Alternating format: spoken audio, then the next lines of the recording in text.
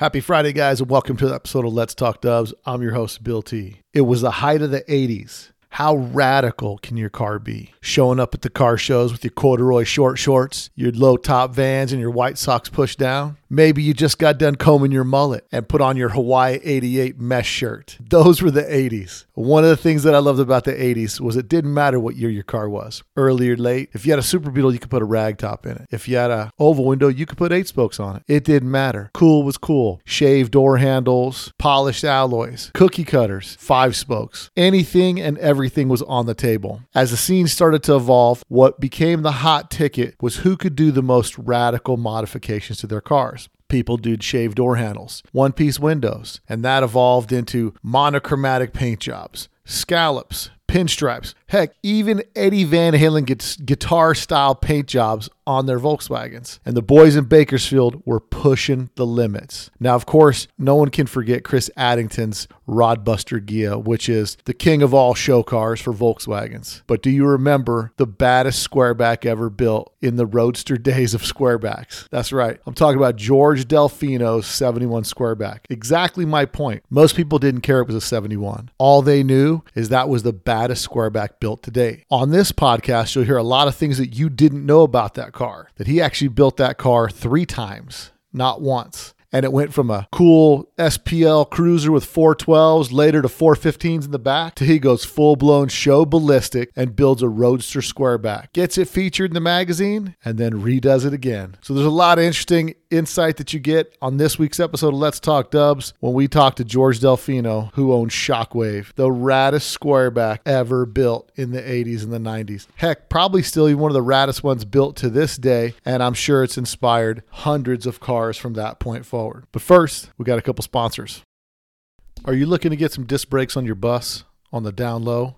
How about a narrowed beam? What about converting your bus to IRS? Well, let me tell you what. The boys over at Type E Motorsports got your number. They've got a disc brake kit that allows you to go buy off-the-shelf factory-available parts at any local auto parts place and adapt disc brakes and wide 5 to the front of your bus. For only $500, you can pick up that kit that takes your 63 to 67 bus and converts it to discs in the front with ready-to-go off-the-shelf parts that you purchase at your local auto parts place. How about a narrowed beam? A U.S.-made narrowed 4-inch link pin beam, $215. Or to do IRS, $950 for a complete easy bolt-in IRS kit. He also does full bus beams end-to-end, rotor-to-rotor for $3,000 turnkey. So if you guys want to get some of your stuff decked out on your bus or your bug, go check out Type E Motorsports. Now, Brian's been on the podcast before, so you can check him out in episode number 105. Check him out at type-emotorsports.com. They've got a lot of suspension parts available, all U.S. made and ready to go. So hit them up at type-emotorsports.com. Guess who's back? VW Trends Magazine, that's who. Bringing back the fun in magazines. A true cross-culture of the VW hobby. VW Trends was always willing to step outside and bring you the latest trend in the VW scene. And you could be a part of this historic relaunch. How, you ask? Well, go to VWTrendsMagazine.com, and there are several different ways that you can help relaunch this magazine. That's right, this is a grassroots effort put on by the VW community itself, relaunching one of those fun magazines that was bringing the culture to the market. They've got subscription packages all the way from $1.99 in the Founders Club, all the way to donate $5 just to do your part to help get this back on the scene. This magazine for the people's car is for the people, and it's by the people. So now you guys can be a part of history and contribute to help get this magazine relaunched. First issue's coming out shortly, so stand by to get more details on that. But for now, go to VWTrendsMagazine.com and support the relaunch of VW Trends Magazine. Make sure you guys support the people that support your favorite VW podcast. Well, without any further ado, guys, let's get into it this week with George Delfino and Shockwave, the ultimate squareback on Let's Talk Dubs. A Volkswagen is a nice station wagon to have around the house. The 1974 Volkswagen, covered by VW Motors security blanket.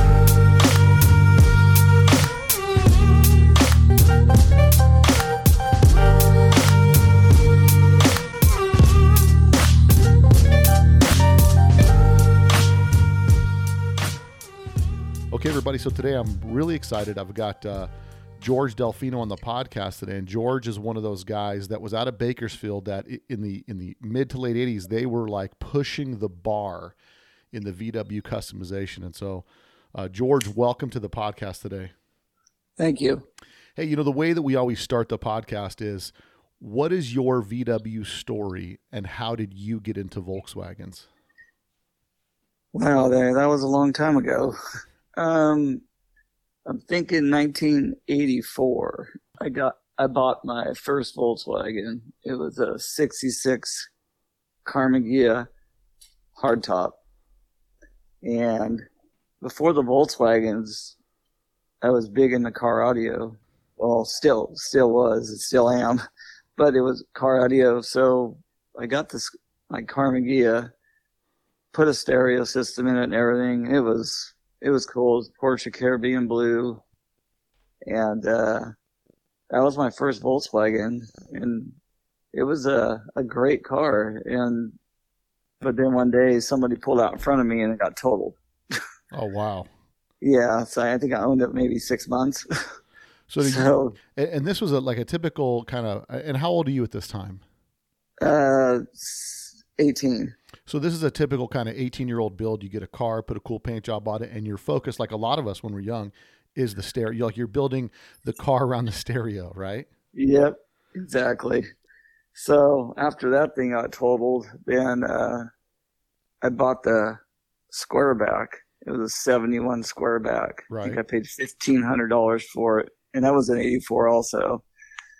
So yeah, just started with that car and wheels, paint, motor, just complete build, and a big stereo. And then of course that I used that car for a lot of sound offs back in the early 80s. And I drove it as a daily driver and then showed it too. And that's the first feature where the car was featured to that degree, or this is before the feature you were doing the sound offs and all that stuff? This is right before that feature. One of my first jobs when I was young was car audio installation. So you're a man after my own heart. Right. Well, I used to own a car stereo store. Oh, did you? Yeah. Yeah. And looking at the Squareback back then, it's funny because in the 80s, like today, everybody's really searching for like early cars, but in the 80s, yes, it was like whatever VW you could get your hands on. Pretty much. You just customize it, and it's a late model Squareback, which a lot of people, when they go back in their mind's eye, they're thinking it was an early Square, but it's a second generation Squareback. Exactly. And it's, looking at the feature, it's super rad. It's got, it looks like, is it 412s or 415s in the back of that thing? There's 412s in that one. 412s. Now the whole system was, what was the system? Since we're going to geek out on stereos, what was the system breakdown on that bad dude? It was all Orion power back then. And that's a lot of juice. And I don't remember, I don't know. 1,800 watts. And I don't know if back then they were using capacitors back then. No stiffening caps at that point. Yeah. So it's like the car had 3 batteries in it.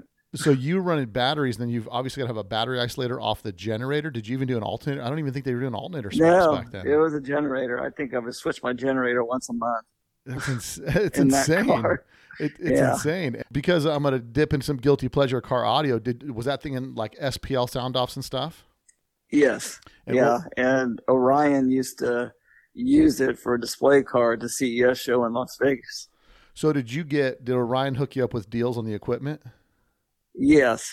Yeah, they did. And back in the early 80s, we almost bought Orion, my dad. Oh, really? Yeah, they were looking for financial help at the time. So yeah, we took a look at it real close, but decided, yeah. And then I think Orion ends up selling out. Did Orion sell it to DEI or because a lot of companies just sold out to DEI, right? And then DEI ended up being like Chinese-owned company? Yes, I think that's pretty much what happened with all that stuff. But yeah, my stereo store, we sold Precision Power in Rockford Fosgate. Well, that's funny. I don't know if you remember the car. So I recently purchased a car from the 90s, which was Chop Rod, and it was Jim Moto's red chopped Bug with the white rag top. and Yeah. it was a Fosgate car. Like the whole thing was Fosgate stuff. Yep. And I purchased that car like about a year ago, and like literally all the Fosgate stuff was originals, like OG Punch. And Oh yeah. but Yeah, we used to sell that Yeah, back. the pieces that were 88. left were like artifacts, speakers all blown out and all that, surrounds all deteriorated and everything. But we're gonna get her back in her good graces, and I want to get all the audio equipment back into it, but get it kind of more modern style stuff. That's cool. Yeah, I'm a collector. I have original Punch 45 still wrapped in plastic in boxes. Really? I mean, Yeah, from the mid 80s. To dip into stereo stuff a little bit, what do you think? I remember back in the day, guys would run like I was a big 1 amp guy, like trying to see how much stuff you could run off 1 amp. Yeah. And it's like we've seen the trends come and go in the car audio industry. Back then, it was like a Punch 45 was not cheap, you know. And it was like, and everybody would be like, oh, you had the guys that had the majestic 1,000-watt amps that weighed, a pound and a half, and it was 6 feet long. That Punch 45 was definitely a main staple. Yeah, and here in Vegas there was a company called Import Audio that I couldn't afford anything, so I would just go there, window shop, and look around. And it was always, I think the stereo guy was, at least in my opinion, the stereo guy was always Alpine head units. Yep, that was, Alpine head units. Yeah, that's what we sold. Yeah, Alpine head units, and then either Fosgate 7909, I believe that was the ultimate head unit. Yeah, I was so stoked when I got my first 7166. I remember two knob cassette deck, and I was just like, I got an Alpine. my world had changed, but that was like. It was some of the greatest times because, you had guys that were amazing people by how much stuff they would run off a single Punch 45. Right. We did 24 speakers of a single Punch 45, and one guy's car used to show it 0 to 50 class. And it was insane the kind of power those things would put out. Yeah. And so now let's not get too far into the car audio. We'll dip back into that, I'm sure, later. Now, so you build the 71, you do the graphics. Like, how long does it take you to get this car built like this? I mean, and for a young kid, I mean, how are you getting this car so nice so quick? Because the 71 before, when it's first featured, it's a nice car. Thanks. Yeah. That was probably maybe 5-month build, probably. Really? But it was all hands on, like constantly every day after work, or I mean, you're just going at it every day. The poor car was all original when I got it. But I mean, it's one thing to take an all original car, but when you take an all original car and turn it into a legendary car, that's an equatable transition, I believe. Right. And now go ahead. Had no idea that what the car would have done, the impact it created. Had no clue back then. We're just building a driver. And I want to talk about, you started off as a driver. You build it for car audio because it's the perfect surf wagon for like tons of speakers, and that whole rear package area is like it's the perfect surrounding for like an SPL machine, right? Yes. Other than no power, like no 12-volt source of anything of value, right? And so you build this car into that. You're starting to go into car audio events. When do you meet the tipping point where you're like, that's it, I'm building the baddest squareback ever? We did the shows with a car like that. It pretty much won everything I put it in the squareback class back in the day. I'd say like 1986. The car pretty much, we redid the stereo system from that feature. I think it had over 4,500 watts in it. It was crazy. Yeah. It was even bigger. It had 415s in it. I mean, it was like to the point where it was like, okay, driving this car on a daily basis became a real hassle. You're putting it on chargers every night. Yeah. It's got to the point where it's like, okay, trying to get something, air conditioning, the whole regular vehicle. So got a wild idea one day. It was sitting there. I used to keep in a C-Train at my dad's house. So I pulled it out one day and we took a Sawzall and whacked the top off it. With no plan, just like, I'm going to do something different. Yep. So let's cut the top off. That's And insane. I mean, it's a finished driving show car. I mean, daily know. driver / show car. I know. So then we drove it around a little bit like that for maybe a month, just playing around with it. And then it was like, let's start from scratch.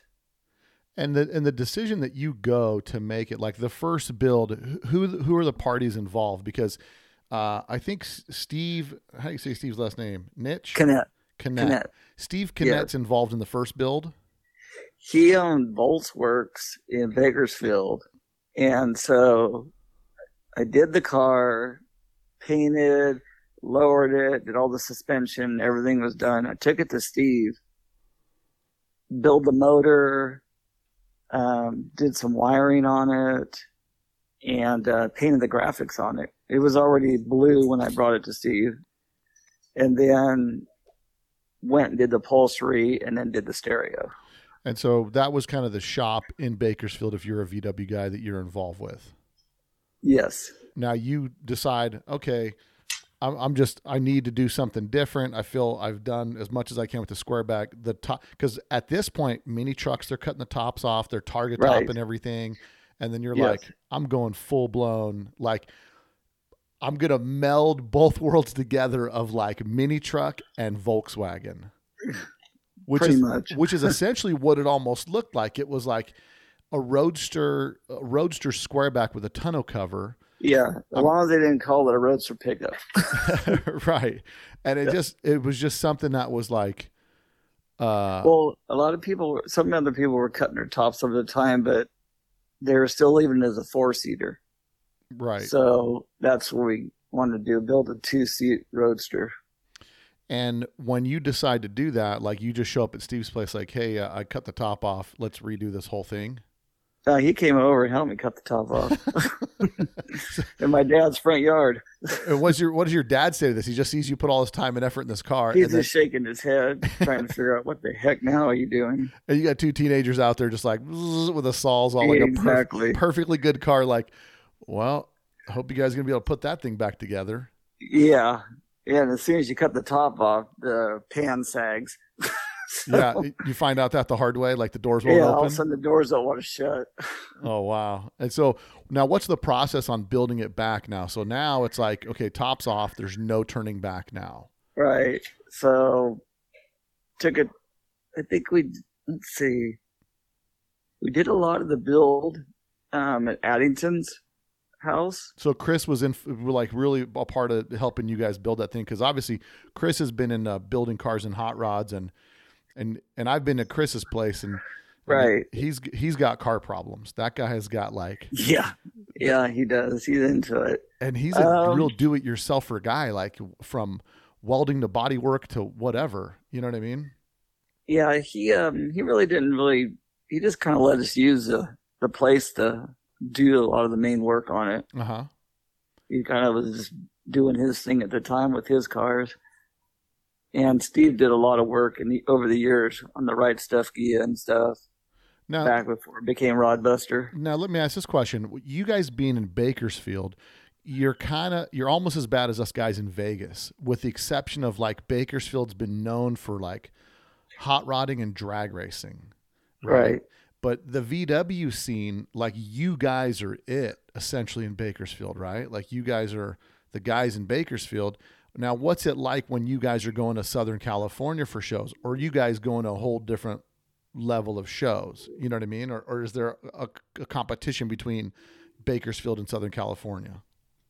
You know, I didn't really, it never really felt like there was competition between them. I mean, it seemed like it was just a big Volkswagen scene at the time. And, you know, everybody was just, you know, stoked to see other people's builds.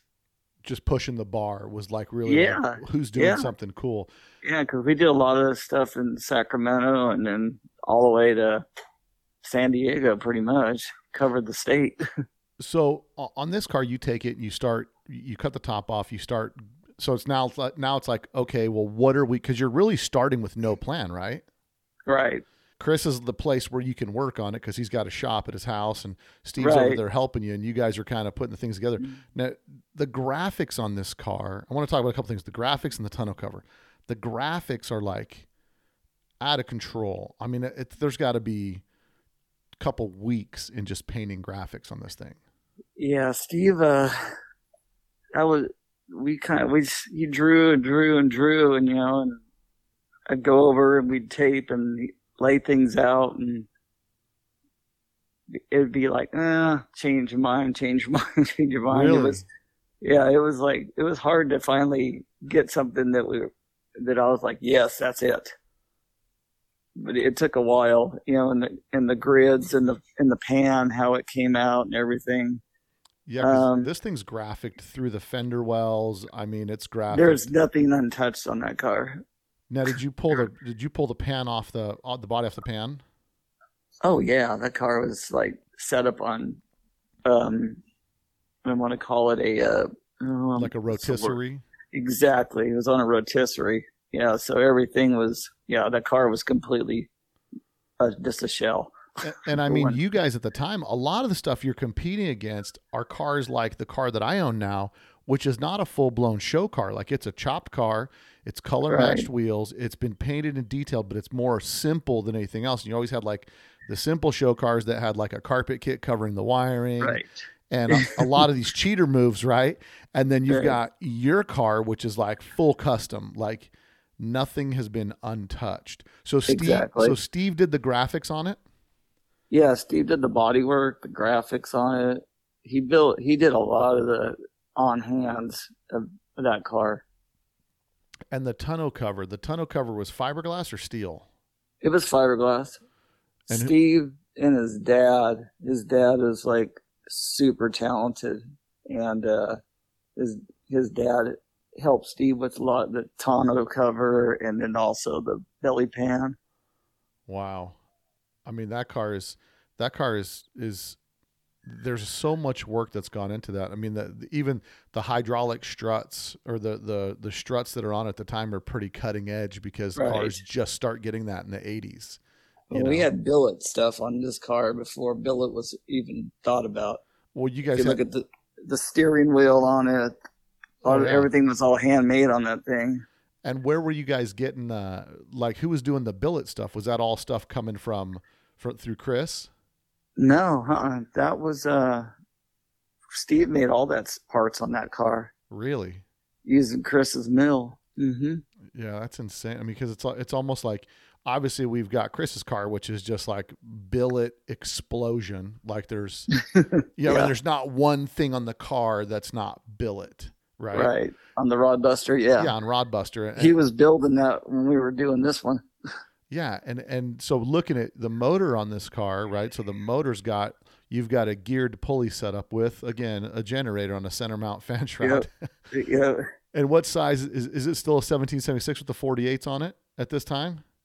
It's a 2180. So now it's a 2180, and it's got the center mount with the aluminum and the side mounted distributor. Now the geared pulley setup on there, how'd you guys, who built that?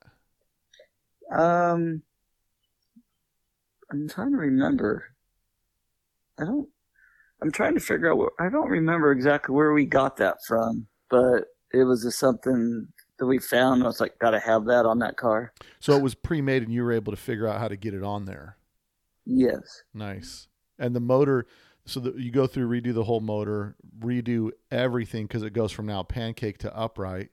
Right. And when you're building this car, you're no longer driving this car around.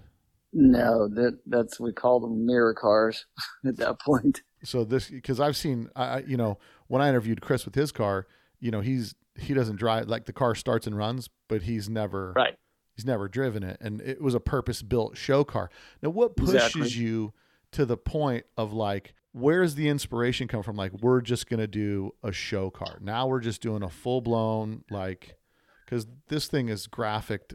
I mean, I can't imagine the time you got just in the paint alone. Yeah, it's pretty. Yeah, there's a lot of time in that. A lot of thought went into that. I used to drive it at the shows, though. Oh, did you? You'd unload it and cruise it around the shows? Mm-hmm. Yes, like at Classics and different places like that. You had to show off that hot rod motor. Right. Now, did you guys do custom underneath pans on this to kind of smooth everything out on the bottom? Yes, So are those are fiberglass or steel? it's fiberglass. And now the first It's a- show, go ahead. It's an actual fabricated cover Oh, that that actually. fits the pan perfectly. Oh, nice. You can actually take it off. And you're saying Steve's dad is like the brains behind that because he's like a master fiberglass guy. Steve's dad is a very talented guy. Unfortunately, we lost him, but yeah, Steve had a great eye. Steve used to work at my stereo store Oh, did he? after Volkswagens. Yeah, Steve was just a very talented guy. Yeah, I mean, there's no doubt. I mean, what I'm because now Steve owned his own car, right? Mm-hmm. Yeah, he had a notch. His notch was Future Shock, right? Yes. And so the two of you guys in Bakersfield, so does he start building that once he starts getting hyped building your car? He grabs a notch, builds that. Was he building it before? I think his car, he already had it finished. Oh, really? His car was around when my Squareback was the first time that we did it. It was already done at that point. Yeah, he was done, I think, in 85. Wow. And so his dad helped with a lot of the glass work that's on that car as well, I'm sure.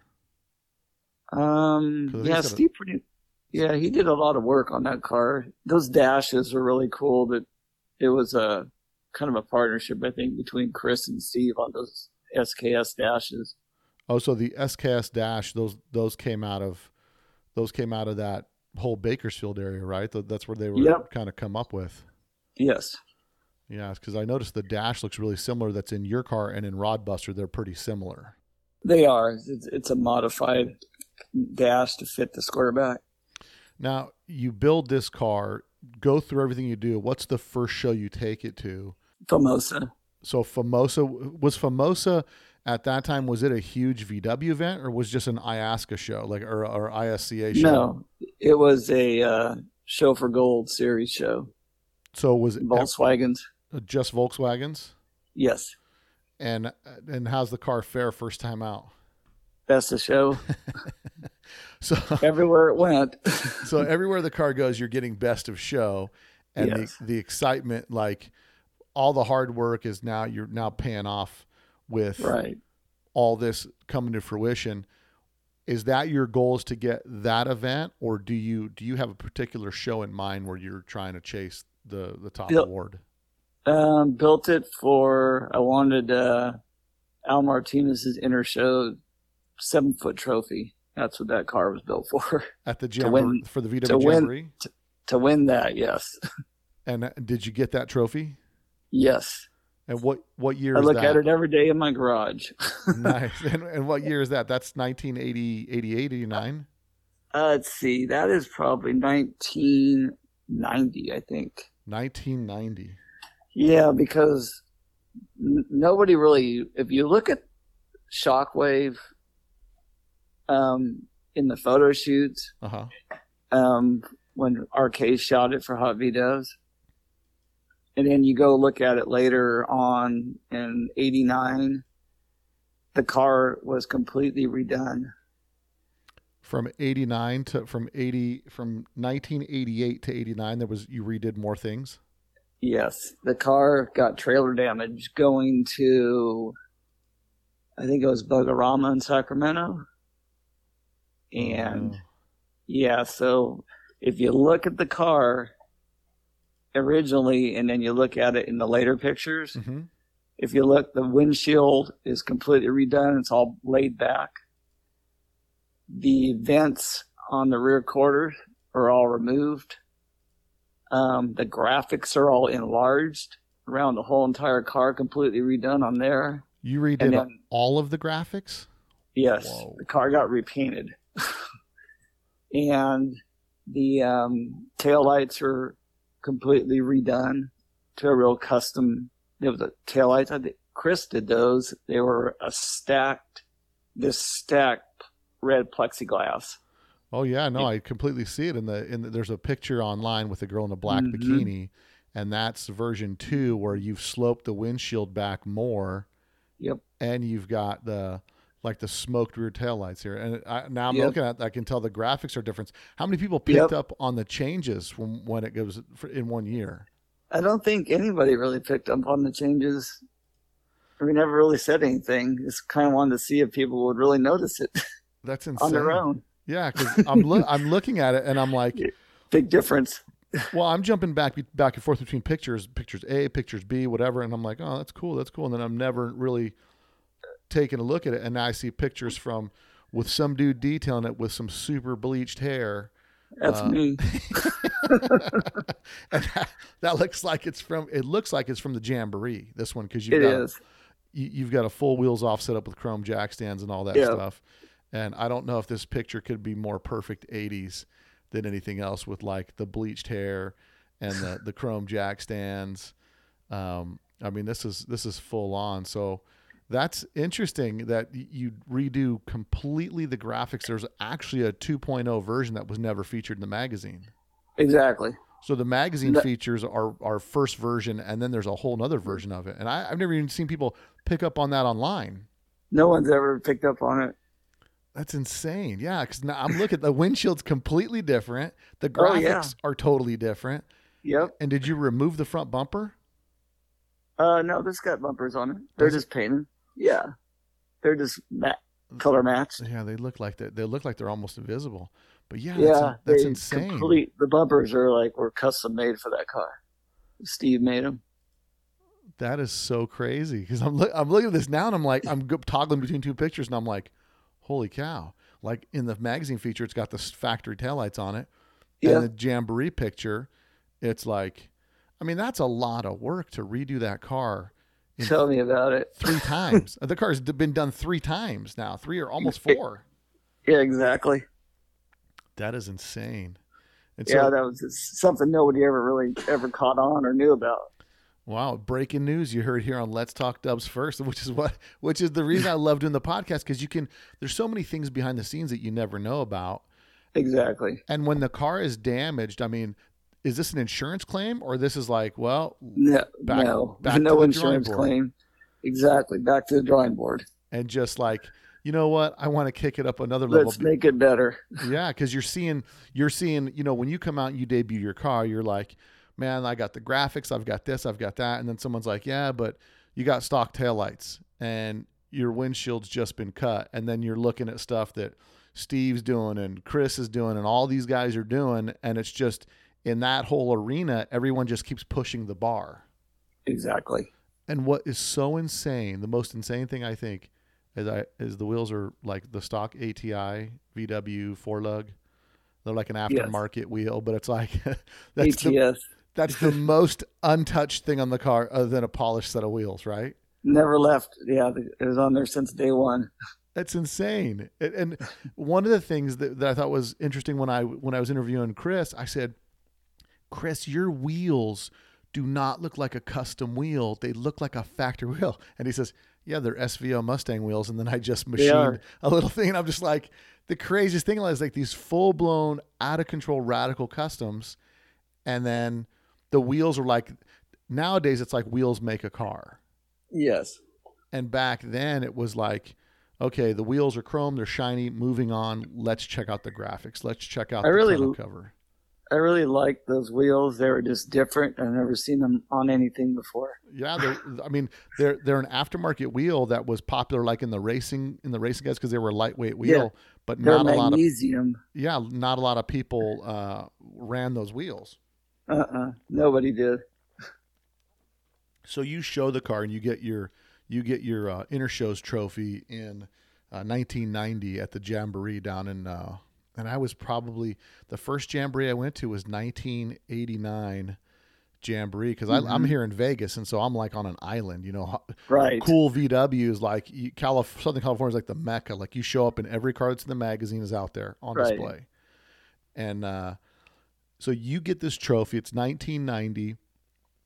Where are you at with this car? Because the interesting thing is, I don't see any audio equipment in this car. There's none. It's insane. Like you're a huge car audiophile and you build this car and now you're just like, I'm taking trophies. That's it. This is going to be the baddest squareback built. And when you build the baddest squareback, it gets scratched, it gets damaged, and then you're just going to make it even badder. Like, we're just taking this back to ground zero again and redoing this again. So now you're really passionate about the car show scene. You get out, you get your trophy. What's the next thing that happens with the car? Well, it's been to a lot of shows. It won at Autorama in Sacramento. It was invited there. Up against everything, not just Volkswagens. Yes, exactly, which was really cool. Type 3 Day was really something that I was real passionate about, winning that trophy, best of show. Yeah, because in that time, right, you have Type 3s are a little bit of an outcast. Like, everybody's building bugs. And right. The Type 3 guys always never seem to get their due, right? Which is to the point why they even had a Type 3 day. So Type 3s can get recognition because sometimes, you know, especially when things are people's choice or whatever, everyone likes bugs, and Type 3 is not everybody's cup of tea. And I got to be honest, one of the reasons why I got into Volkswagens was because of Type 3s. There was Type 3, like, to me, it was like a surf wagon. And all I could think is like, man, you could put 415s in the back of one of those, you know, because that was my inspiration. I was a bass head from day one. Like, I just sit there and my first experience was, you know, seeing a Volkswagen, this peach colored squareback pulled the apartment complex I'm living in. And it's just, this thing is just booming, like boom, boom. And I'm like, what? Like a meerkat popping out. And I'm like looking for this thing. And here comes this peach squareback with white scallops coming through the parking lot, just rumbling. And I'm like, I need one of those, you know, because I certainly couldn't afford a new Blazer, like the new S10 Blazers, which was the modern day version. That's what I drove when that's what I bought in 1986, the S10 Blazer. Isn't that crazy? It's like, that's the modern day stereo in that. Yeah. The modern day version of the squareback is the S10 Blazer, you know, that like, that could have been your tow vehicle for this dude. Yeah. We built a 72 Chevy Blazer 2-wheel drive. Yeah. And it was precision power, and it had, I think, 6,000 watts in it or more. Oh, get out of here. Yeah, it had 48 speakers in it. It was insane. It was painted like a precision power amp back in the day when they did the graphics on them. I think I remember it. If you went to any of the sound offs or the finals in Arizona, you saw it. You know, well, you know, one of the like, I was such a car audiophile. It's affected my, you know, the things that I have. I also own a '65 Buick Riviera, and the reason why I got that car is in car for stereo. In Car Stereo Review, Jimmy Ray Vaughan had a lime green 63 Riviera that he had in Car Stereo Review, and it had a Sony CDX 2001 on the sun visor, and it had JL Audio subs. Yep. And I was like, I blew up my Volkswagen, and I said, I'm done. I'm getting one of those. And I didn't even know what it was. I was like, I'm just getting one of those, and I'm going to get one. And to this day, I still have my 65 Buick Riviera because I got mad, sold my Volkswagen, went and bought a Riviera, and I've got a Pro Touring style Riviera sitting in my garage. That's still not 100% running on the road. And that's cool though. But it's like another project. It's all that passion that comes from our generation of like picking up magazines, which is our Instagram of yesteryear, right? Like, that's where we got our constant visual stimulation of like what's happening in different parts of the country, you know? That's it. And so let's talk a little bit about your car audio stuff. So you're so into, let's finish, let's kind of round out, because there's a process that's going to happen here, I think, where you get the car, you take it to some other shows, you win at Autorama. Now you're competing against other level cars. When do you decide to retire the Volkswagen? I think that Jamboree show was the last show it went to. Really? In 1990, yeah. It might have been pulled out for some local things here and there, but other than that, I already won everything I could possibly win, all from 88, 89, and 90. And so you're kind of like, all right, there's nothing more I can do, and I'm not going to rebuild it a fifth time. Right. And we used to have a saying, there's nothing older than last year's last year's show car. Right. Right. So what happens to the car? You just kind of park it in a C train? No, it's I just put it in my garage at my home and car cover over it, and then start it up about once a month, and that was about it. And then somebody, I wish I could remember the man's name, but anyway, they got a phone call asking would I sell it, and I was like, for the right price, sure. So we talked a little bit about it, and he called me a few times later, maybe a couple months later, and then never heard from the guy. And then probably 6 months went by, and all of a sudden I get a phone call. The guy is heading to Bakersfield with a trailer wanting to pick up this car. Wow. And I was like, okay. So to me, it was like no use to me anymore at this point. Yeah, it's just kind of sitting there. It's like you've been there, you've done that with this car. Right. And Volkswagens are kind of fading out. Right. The scene's kind of starting to wane a little bit. And now, especially now, you at this time, are you running your stereo shop? Yes. So now in the world of stereo shop, it's like, okay, I'm finding you're looking for a cool car, a cool chassis to put a stereo in, like something cool, something big, something different. Billet's all the rage right now. Everything is peach and tangerine and all these crazy colors are happening. Everything's monochromatic. And this Squareback is like, like you said, there's nothing older than last year's show car. Yep. So dude shows up out of nowhere. You don't remember his name, the guy that bought the car? I don't. I can't remember that man's name. He was an older guy. And where was he living? He lived in Diamond Bar, California. And he had a Volkswagen collection. I think he had 27 or 28 Volkswagens. And he wanted that car for his collection. And it's kind of hard. I mean, how is it for you to part with that car? Like, it's one of those things where, like, I don't need to sell it. I don't have to sell it. If I sell it, this is the number that I'd be like, okay, well, you must want it worse than I do. Exactly. That's what it came down to. And when the car's leaving, is there any sense of like a little bit of back and forth, or you're now kind of moved on emotionally? Like, I'm ready for this money. I'm going to build this next thing. I already had my Blazer. We started building my 72 Blazer in 1988. Yeah. So I already had that thing underway. So that was something behind the scenes we were building at the same time. I still had my Squareback and was still showing it. At that Volkswagen Jamboree show in 1990, I had my Blazer there also. Oh, nice. In the Precision Power booth for that show. That's rad. So what's the name of your stereo shop that you had back in the day? It was called Research and Development Mobile Audio. Research and Development Mobile Audio. And how long do you have the stereo shop for? From 88 to 92. Because the tough part is once you open a stereo shop, 5 more people are open stereo. There was like a heyday in the car audio world too. Bakersfield had like 3 major player stores, and then everything else was just whatever. Because out here in Vegas, we went from there was like 4 stereo shops out here to like 1 within in that same time frame. Like in the mid 90s, it was like everybody just goes by the wayside. Exactly. Because you get these guys like Audio Express show up in town with the $1 install and all this kind of stuff, and they take all the bread and butter work, and no one's going to make it on custom installs. You know what I mean? Yeah, we built a lot of show cars. Really? Back in the day. Yeah, and we had a lot of cars go to the Nationals, and it was fun. Any of these cars get in the magazines? The car audio magazines? Yes. I'm going to have to research that now. I'm going to have to pull up the magazines that go to Installation and look at Installation News. I think it was 1990. I think it was. My Blazer's on the cover. Oh, nice.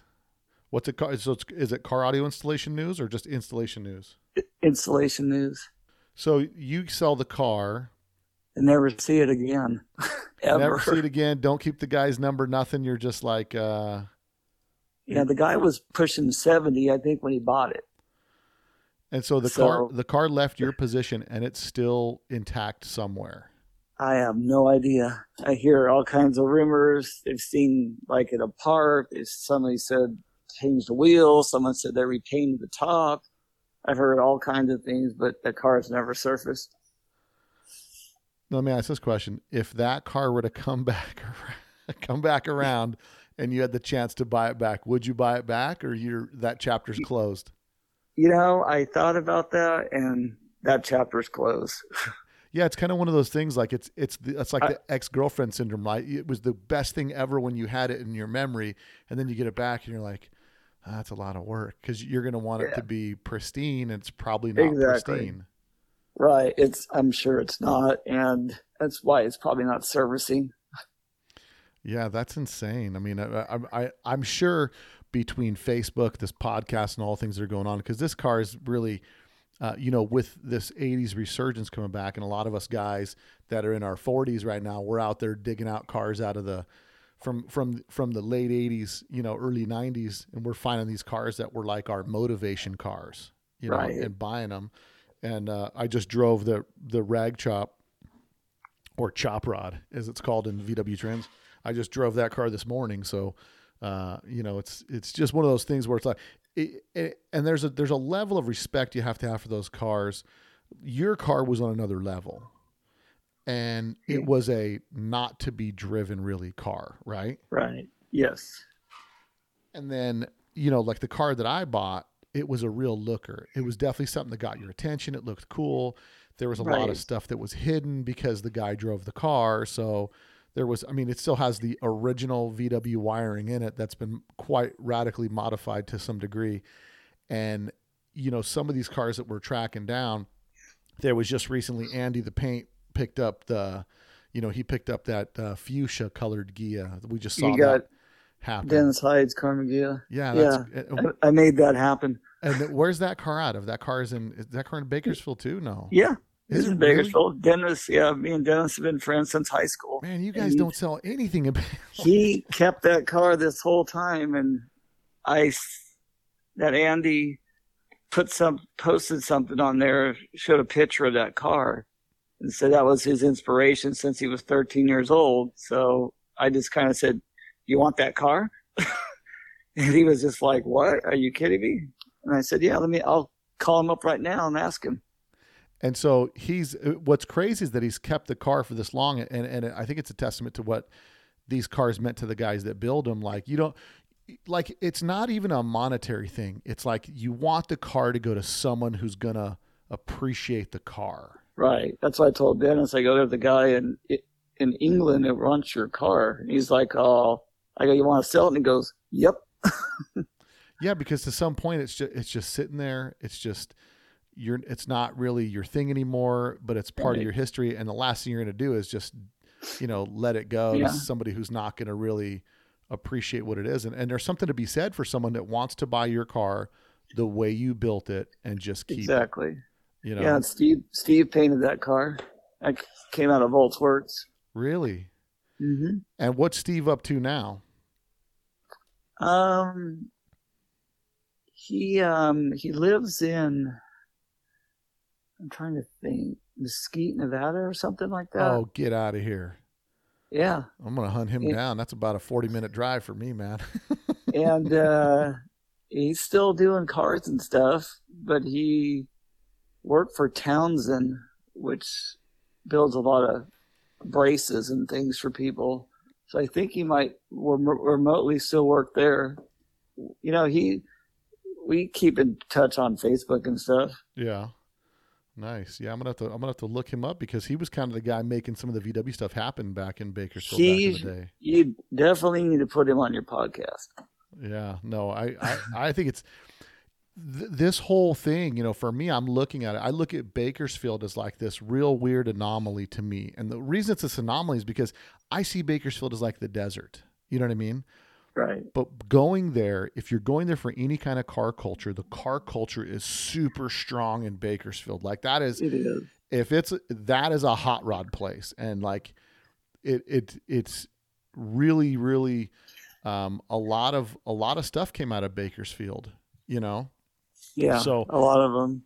Yeah. And just pushing the bar for so many unique builds that came out of there. So, right.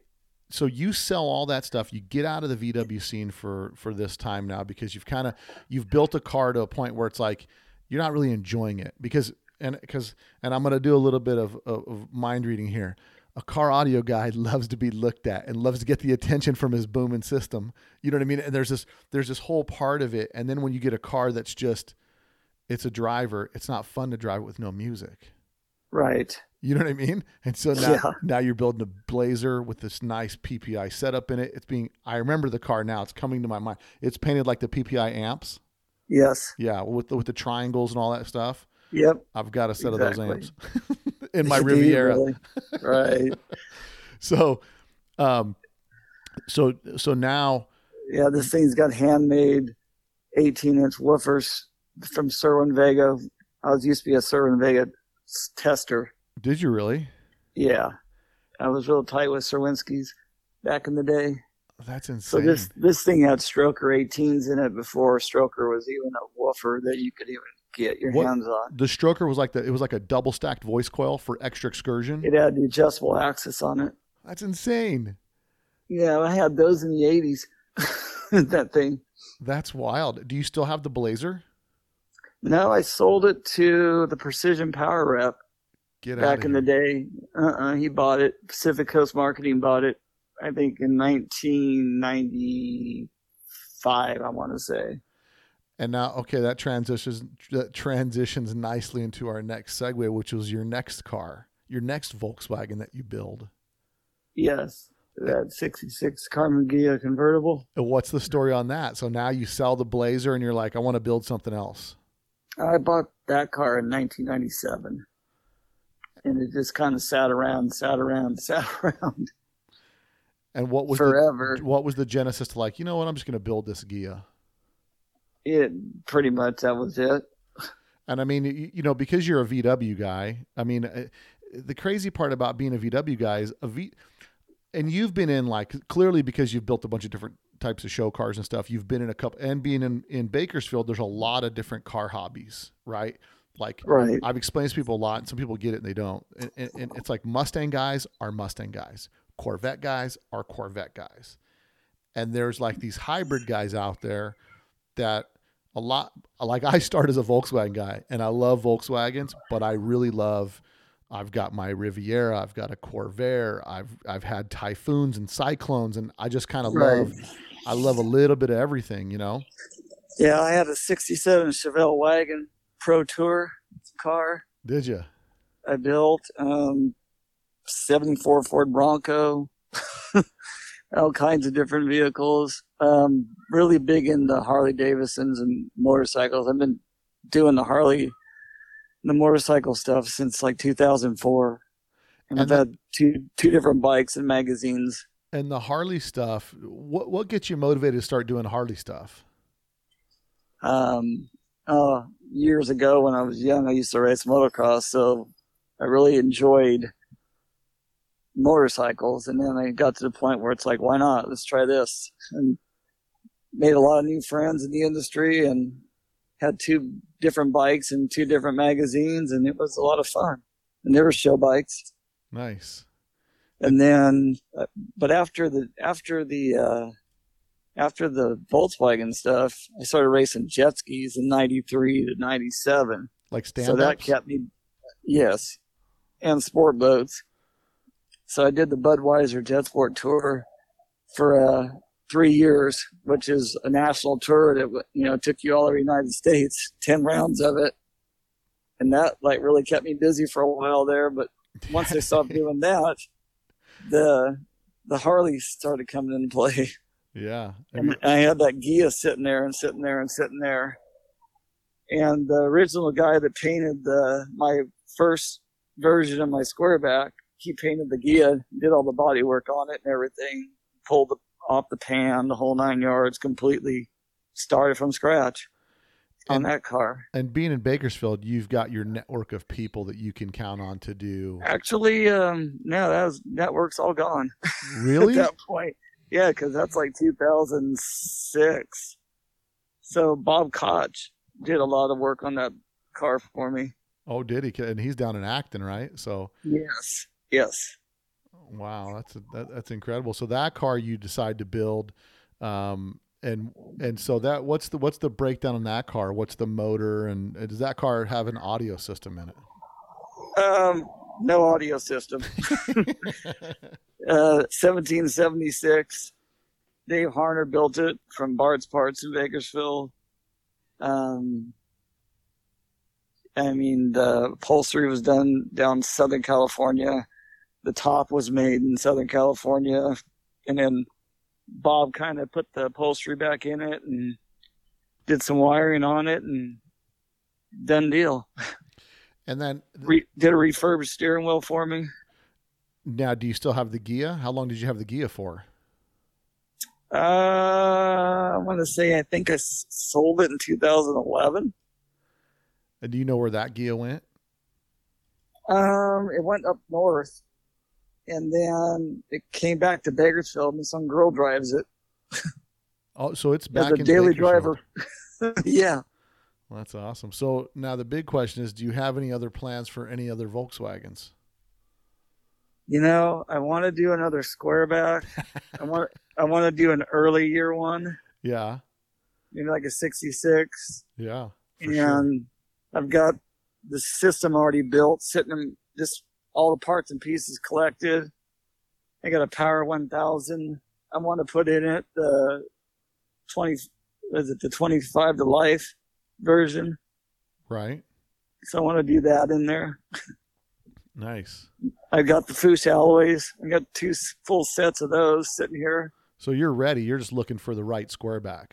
I just need to find a car that's got a good body, decent body on it. Right. So if any of our listeners out there have a nice line on an early squareback to line you out, and you're early, when you're saying early, are you talking early 60s or anything 68 and earlier, or 69 and earlier? 69 and earlier. So 69 and earlier, a nice solid squareback, complete, something that's not rusted, that's got straight panels on it, that you can do another quick turn and get something back out there. Yep, that's what I want to do. Nice. Well, hopefully we'll get some people to reach out to you from the podcast, and that'd be cool. Man, I think. Listen, I'm super stoked to get you on the podcast and talk to you about about the history that you've had, because Shockwave influenced a ton of people. You know what I mean? And it's really one of those chapters in the VW history that this car, just like Rodbuster, it's like sandwiched there. Like if you're going to your top cars of like the craziest with graphics and detail and all that stuff, this is in line with all those cars just because of, the era it was done in. And I don't know if that era is ever going to come back. You know what I mean? I don't think so. I mean, don't think that people put that much emphasis in the Volkswagens like they did back then. Well, what's crazy, there's the level of detail is pretty close to that now, but it's more subdued. Like the colors are it's more factory colors, but it's like the cars that Buddy Hale's building and Pip's building them, and Bob Cook on the East Coast. These guys are building cars that have just got crazy levels of detail. And that's awesome. But they're more like the average consumer looks at it and doesn't see all kinds of custom mods to it. So, right, man, listen, it's been great to have you on the podcast, and I definitely love to get you back on when you're getting ready to bust out your next build. And okay, well, I tell you this, when I'm coming through Bakersfield next time, I'm going to give you a heads up. I want to stop by and meet you, and just shoot the breeze with you for a little bit. Maybe go to lunch or something. So, man, sounds good. George, it's been great to have you on the podcast, and I'm sure this won't be the last of us hearing from you. Well, thank you. I appreciate being on. You got it, man. If you like that podcast, and I know you did, make sure you go to Apple Podcasts and give us a 5-star review, and also share this podcast with your friends. We love when you share this with your friends. To support the podcast, go to letstalkdubs.com, go to the store and pick up some merch. Get you a fly hat or a cool t-shirt, but support your favorite podcast so we can continue to keep bringing you guys more and more awesome episodes. We got plenty more coming up, so make sure you guys have lots of time to soak up the knowledge that we're going to be bringing to you from right here in sunny Las Vegas, Nevada. Until next week, guys, later. A Volkswagen is a nice station wagon to have